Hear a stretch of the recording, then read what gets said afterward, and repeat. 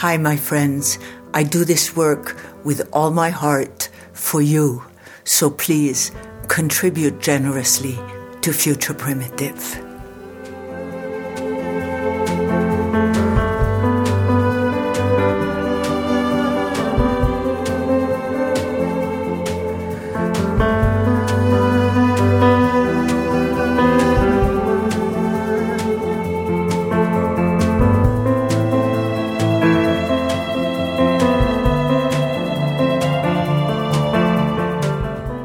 Hi, my friends who listen to Future Primitive. It's with great joy that I am today on the phone with Jane Brunette. Jane Brunette has been writing since she could pick up a pen. In fact, I have her book of poetry in my hands. It's called Grasshopper Guru. Jane Brunette has traveled a lot.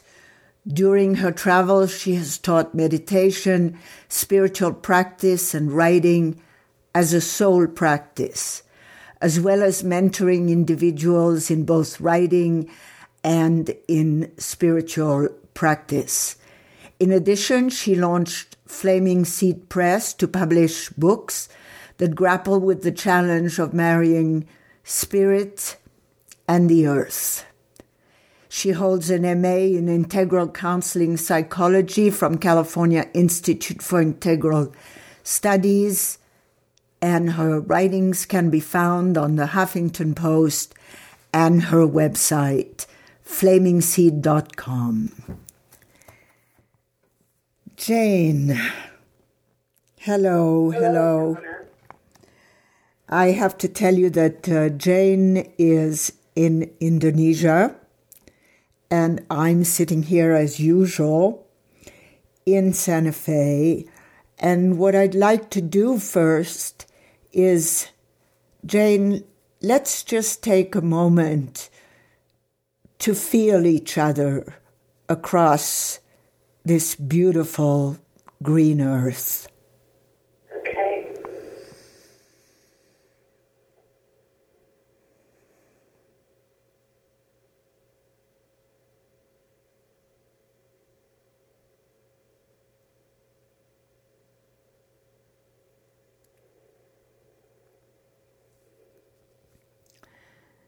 Jane, I know your heart is vast, and at the same time, it sees the tiniest things.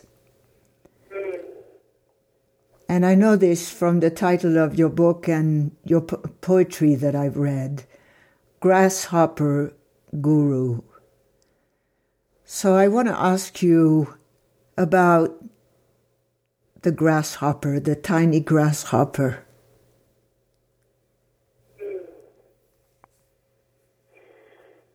I was staying in a little mud hut in the Andes, in the forest, and from the porch of that forest, I could actually see the next mountain, which was completely bare. It was deforested, but I was in the little part of the forest that somehow had survived.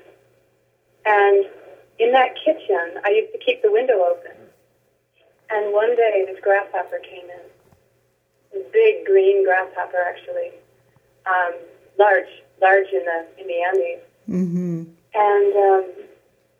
And it just sat on my wall, and it didn't move. It stayed there for days. And every time I went in, I would encounter it, and we'd look at each other. And I just developed this incredible respect for this almost meditative stance of this grasshopper on my wall. And I kept contemplating what was the message of this grasshopper. And then he left and came back. And what I got was the only way that I could spend that time with the grasshopper is that I hadn't filled up my time with a bunch of tasks. So I could take my time in the kitchen. I wasn't walking by and missing it. And that is how I got the message that there is an absolute necessity to idleness. And it's missing so much in our culture. So that's where the title of that book came from, The Grasshopper Guru.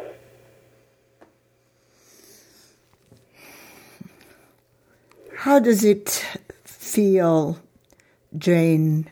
How does it feel to stop? And what is in the stopping, in the idle moment? Well, I could answer that on a number of levels. I stopped my life, my Western life, and went into the forest and went into tiny villages and found another pace there. And what it feels like to do that is bumpy and difficult at first, because there's so many identifications with what we do, or I had many, and I think most people do.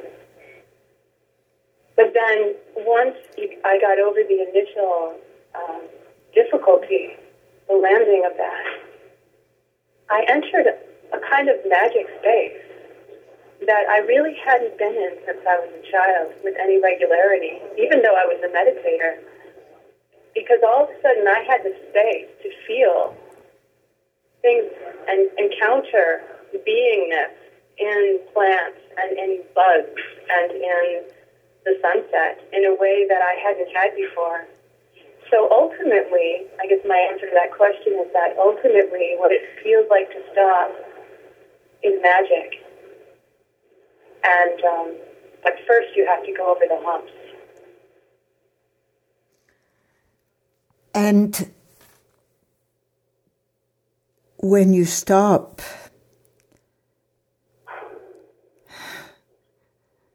does the whole earth speak to you? For me, and maybe it's just because of my constitution, I find the portals to the whole earth in the details. So it's as if the whole earth spoke to me through the grasshopper, or spoke to me through the trees that were right next to my balcony. There's an intimacy that happens, I guess is what I would say, and it happens in the specific.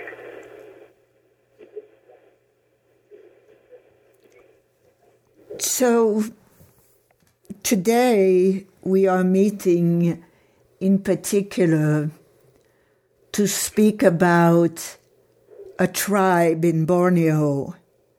You just mentioned trees, and I'm in love with trees. And so there's a tribe in Borneo that is losing their forest. And in the Indiegogo campaign that you have launched a couple of days ago, you say, "What would love do?"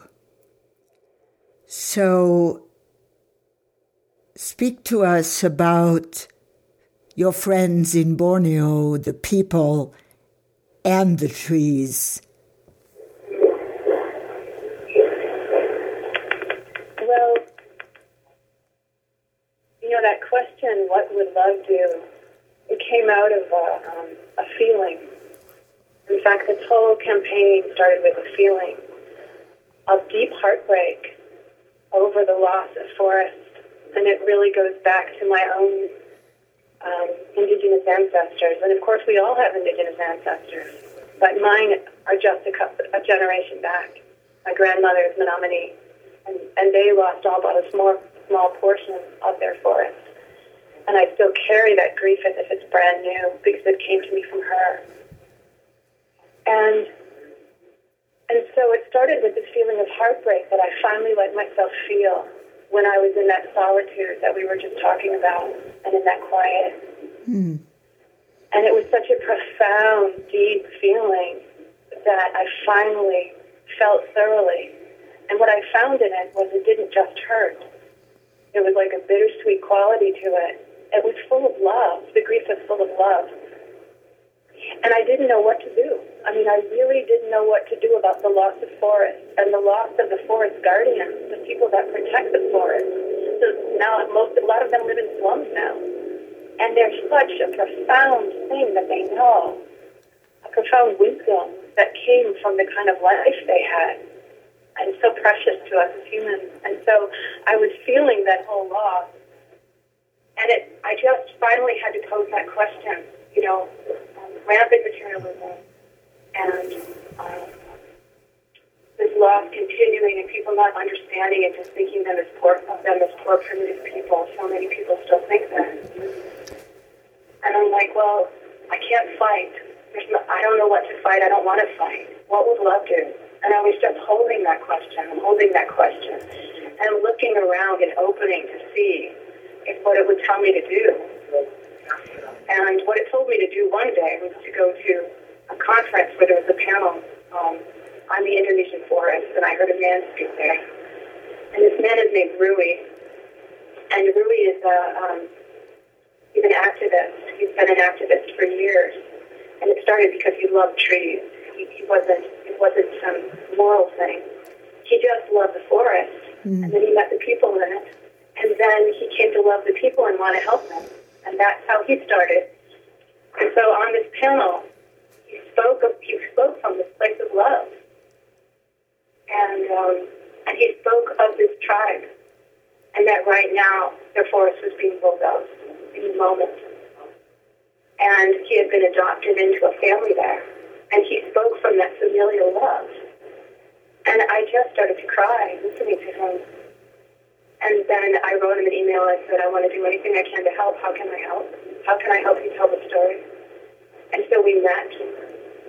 And at one point in meeting, we just looked into each other's eyes. And both of our eyes were just wet with the same powerful grief love that I talked about before. And in that moment, I just blurted out, let's go to Borneo.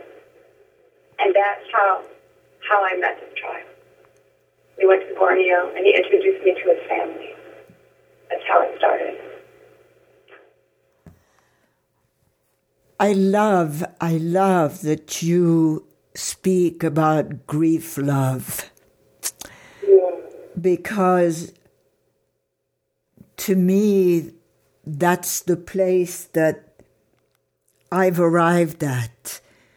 In my grief, there is love.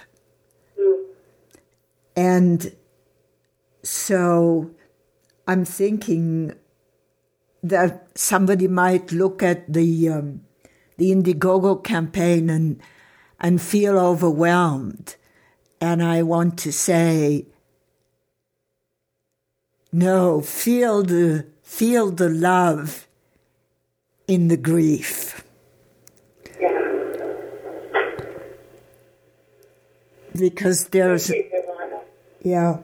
no life without grief, and grief is a form of love. So speak to us some more, Jane, about these people that you love and whose grief you care about so much.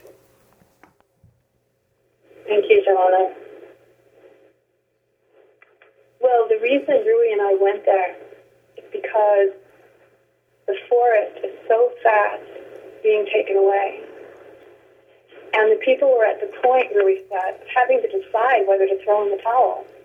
Should we just move upriver and get away from this?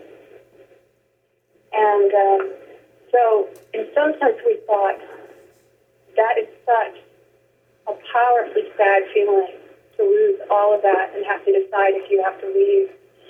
And so we went on a kind of hospice mission to be with them in their grief. That's why we went. Mm-hmm. The whole tribe is grieving right now, and we're grieving. Let's all do it together. So we went to grieve with them. But when we got there, we were really surprised. At least I was surprised. Because when I said to Oxley, so are you going to move upriver and live with your relatives there and let go of this forest? And he said, in translation, he said, I love this forest. And then he showed us what he loved about it. He spent the next day, we went into the forest, and he showed us all the trees that he knew every one of them where the medicine was. He'd point to tree bark and he'd say, underneath that is the baby's fever. It will take care of the baby's fever in a gentle way. He pointed to another plant, and he took a leaf off, and he bunched it up and squoze it, and he put it against his ankle, and he said, insect bite. He says, works fantastic for insect bite. And he just went through and started showing us the depth of what he knew about that forest. And then he said to him, what others call the degraded forest, in other words, the forest that has already been decimated by illegal logging and no longer has large trees, he said it's still full of these things. And to other people, they're weeds. But to him, every little strip of forest is precious, absolutely precious and filled with riches. So that's when we decided to help him fund this ceremony to heal the hurt in the tribe that came from land disputes and intimidation from the companies that made people sell things that weren't theirs to sell, and to invite the people from the companies and the government in to a deep inquiry together.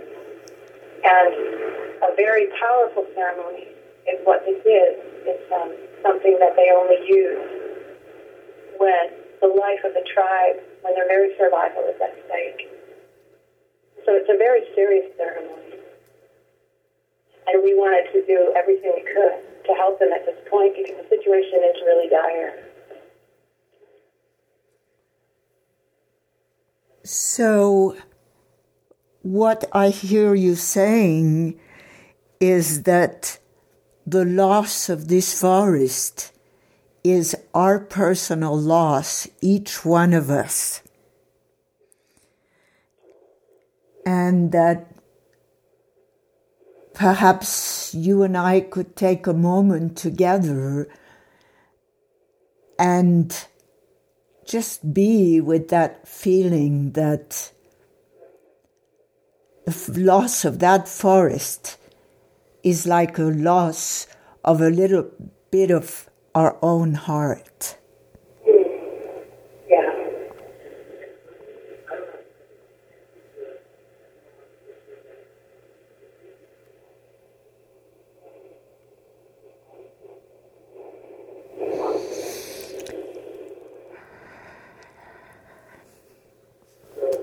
You know, Joanna, one of the things that Ashley, who is the elder that we know there, said is that what happens to Maratai happens to the world.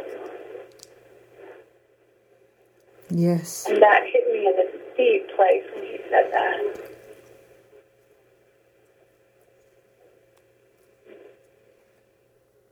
So like losing the forest, chipping away at the lungs and the heart of our dear planet.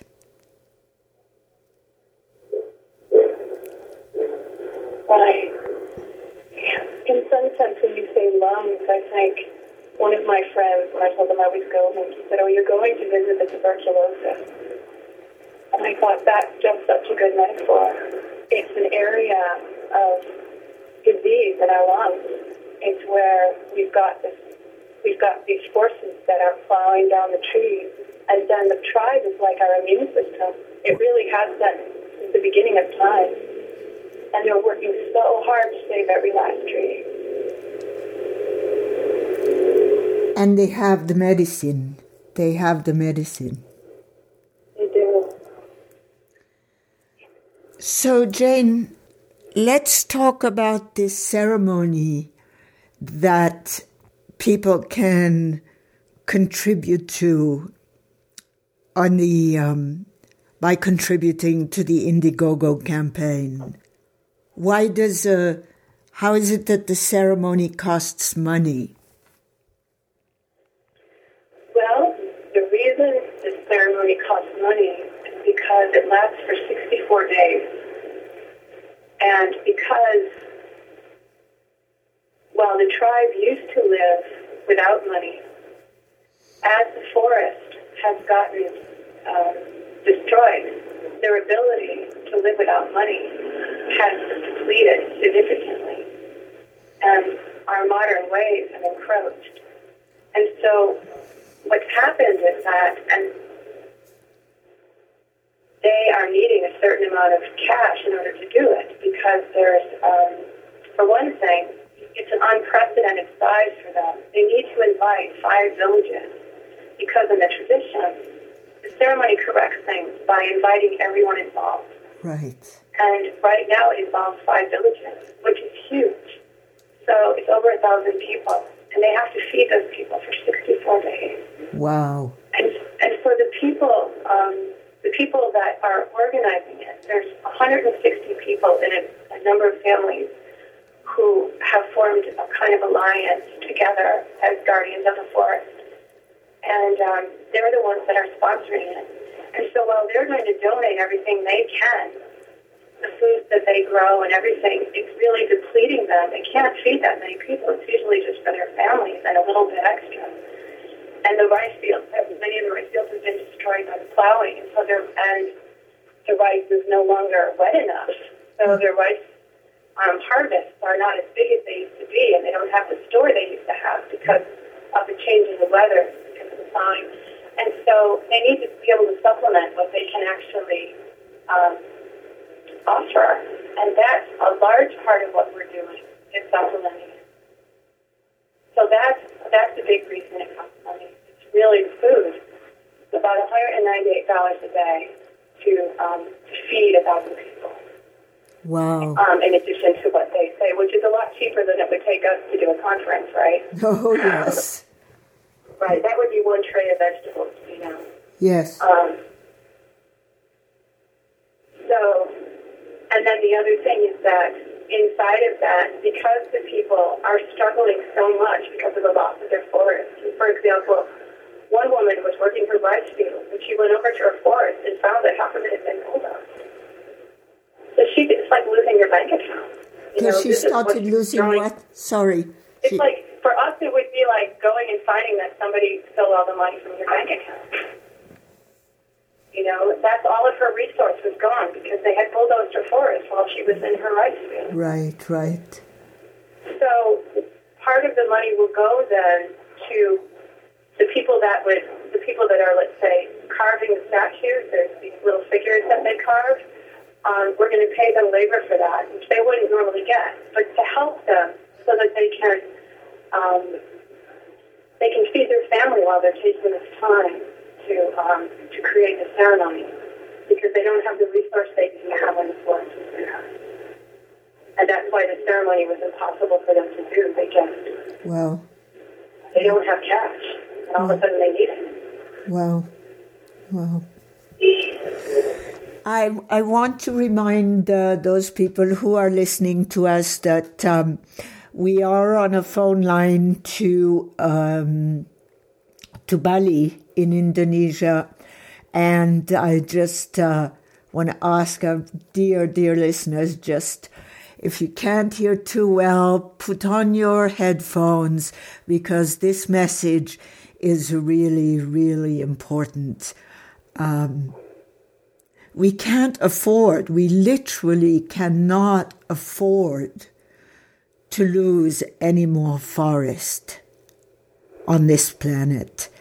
And beyond that, the stories that would disappear with the forest. So in a few days, there's already a few $1,000s that have been raised.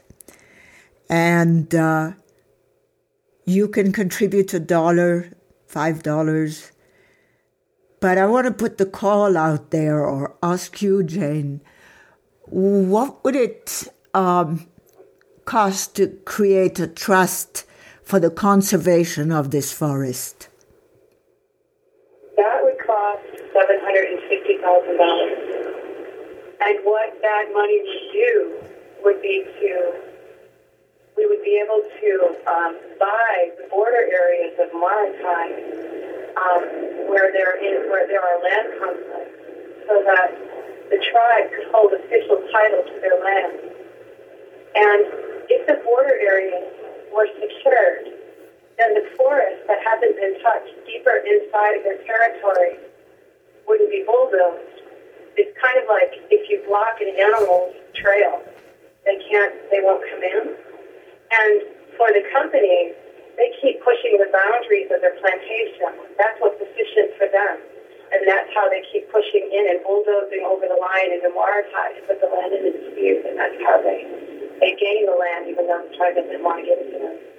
And so if we can officially own those border areas, they won't be disputed. That's the idea. So let's put out a call for prayer. People, you can contribute money to the Indiegogo campaign, and most importantly,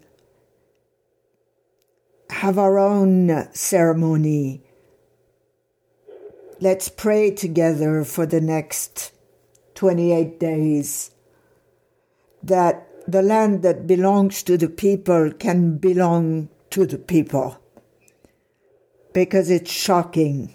And so let's just concentrate and pray together. So, Jane, talk to us about a tree friend that you met in that forest. There was this stand of bamboo, and I know that sounds very humble.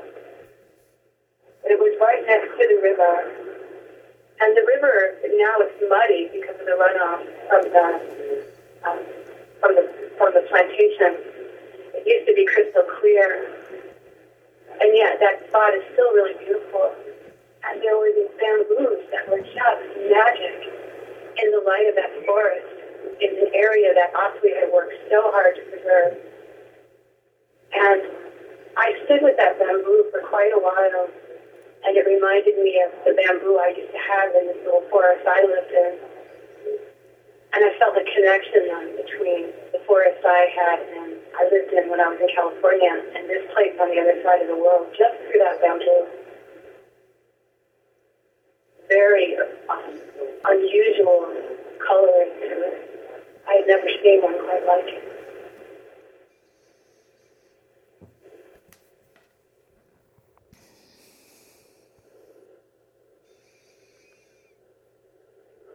And you know, Joanna, when you said that about the ceremony, it's something I want to add about this Indiegogo campaign.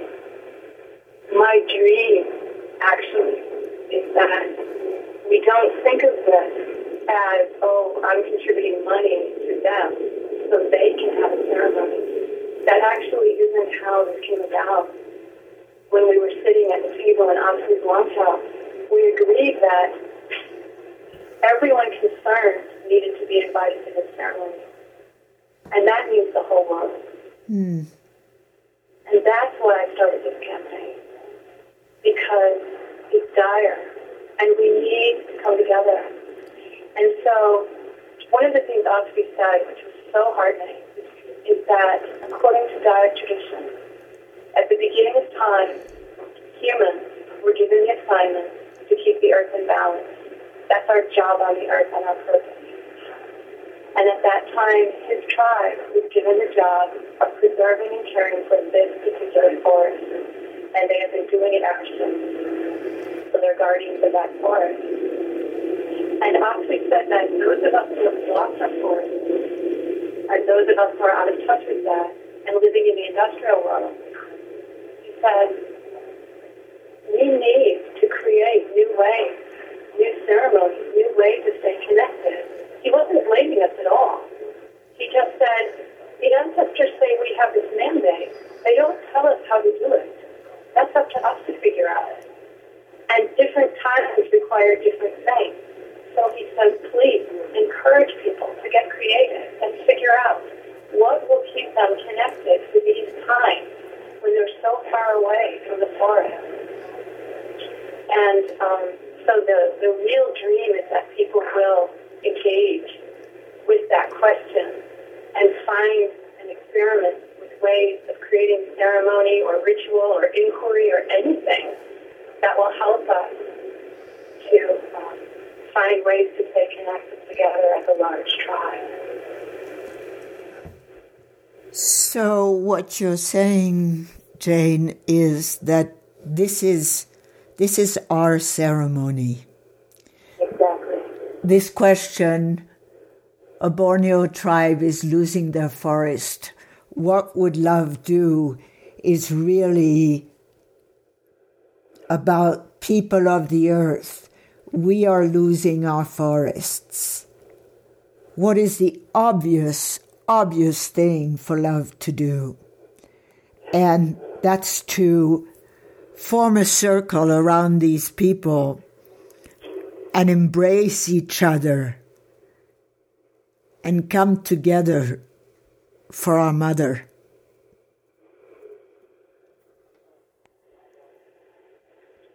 That's beautifully said, Joanna. That's exactly it. It's as if I said the Borneo tribe is losing their forest, but that's actually not the truth. The truth is the guardians of our forest need our help to keep guarding our forest. It's as if there's a hammer that went on our thumb, on our right thumb. Our left hand needs to go over and take care of that thumb. And I can feel that in my solar plexus. I can feel that in my tummy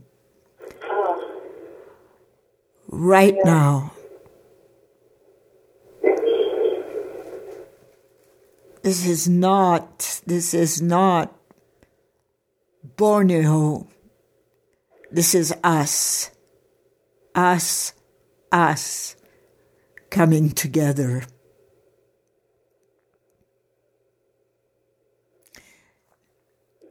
Describe the face and the atmosphere of some of the people you've met who would come to the ceremony. I would love to. I stayed in a longhouse there. They live in these long wooden houses that are kind of on stilts for the rainy season. I was there when it was still dry. And Osway and Lion lived there, and with their children. They welcomed us with this incredible hospitality. He cooked for me every day, gave me my own room. This first night we got there very late, and they just opened up their house and brought us pillows and blankets and set us all up in nests. They were just so beautiful. And Lion is Atsu's wife. Atsu is one of the tribal leaders and knowledgeable. She's the one who showed us this forest. Lion was so beautiful. She just has this quiet joy about her, and this bright face. If you go to the Indiegogo page, there's a picture of her with her daughter. Her daughter's name is Conscience, and she would be singing beautiful melodies while she was cooking, and I wanted to help her, but I didn't have the language, and so I just watched her. And also, it's hard to help because she's got her own way of doing it. It's a different kind of a kitchen. You know, they have this genius little stove that's made out of clay, and then it has like these 3 slow-burning sticks under it that make the burner. And when she needs to turn down the burner, she just takes one of the sticks out. It's very cool. Yes. And the thing that I most noticed, Joanna, about this house was that there was this feeling of abundance in it. And for anybody who's from the Western world, if they walked into that house, they think, oh, these are poor people. But that's not how you feel inside the house. There was always plenty of hot water for tea, and there was enough food for everybody who happened to just wander into the house. There was a big pot of rice and enough little pieces of fish. And there was that melody that she was singing all day. There was like this, they were satisfied. They actually don't want more than what they have. And I thought, this is so rare to find people like this. That was one of the most amazing finds about this whole thing. we all assume that anybody would want more stuff. But they don't. They just want to keep the forest. Their life goes towards service and relationships. That's what they value. And everything else is just a support. So this is our family. Right. You know how people might say sometimes, yes, we want to help because it's family. Yeah. We want to help. This is our family. This is family. That's immediately what I felt. I felt like they welcomed me like family.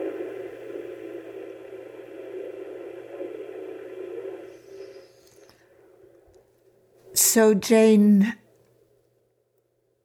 I would invite you to look into your heart and to find what you would like to say to us in closing in this conversation. My deepest hope is that what people take away from this is a sense of connection and of holding hands across the ocean, all around the world, with our family, and with our own lungs, our own beautiful, beautiful tree-filled lungs that are breathing out so we can breathe in. That's actually how we live, is through these trees. It's as if when our umbilical cord was cut, we cut the umbilical cord and then we start breathing in, and now we have a new umbilical cord, which is to the trees. That's how it is.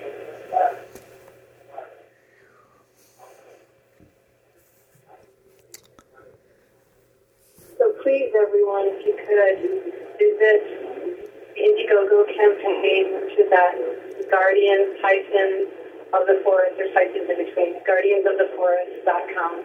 You can get to it from there and read about what this is all about. And give $1 if that's all you have. It doesn't really matter. It really isn't about the money. It's about the connecting. Join us in this exploration, this cross-cultural exploration with our family and friends. Beautiful. Beautiful, beautiful. We can only breathe because our mother, the earth, is breathing.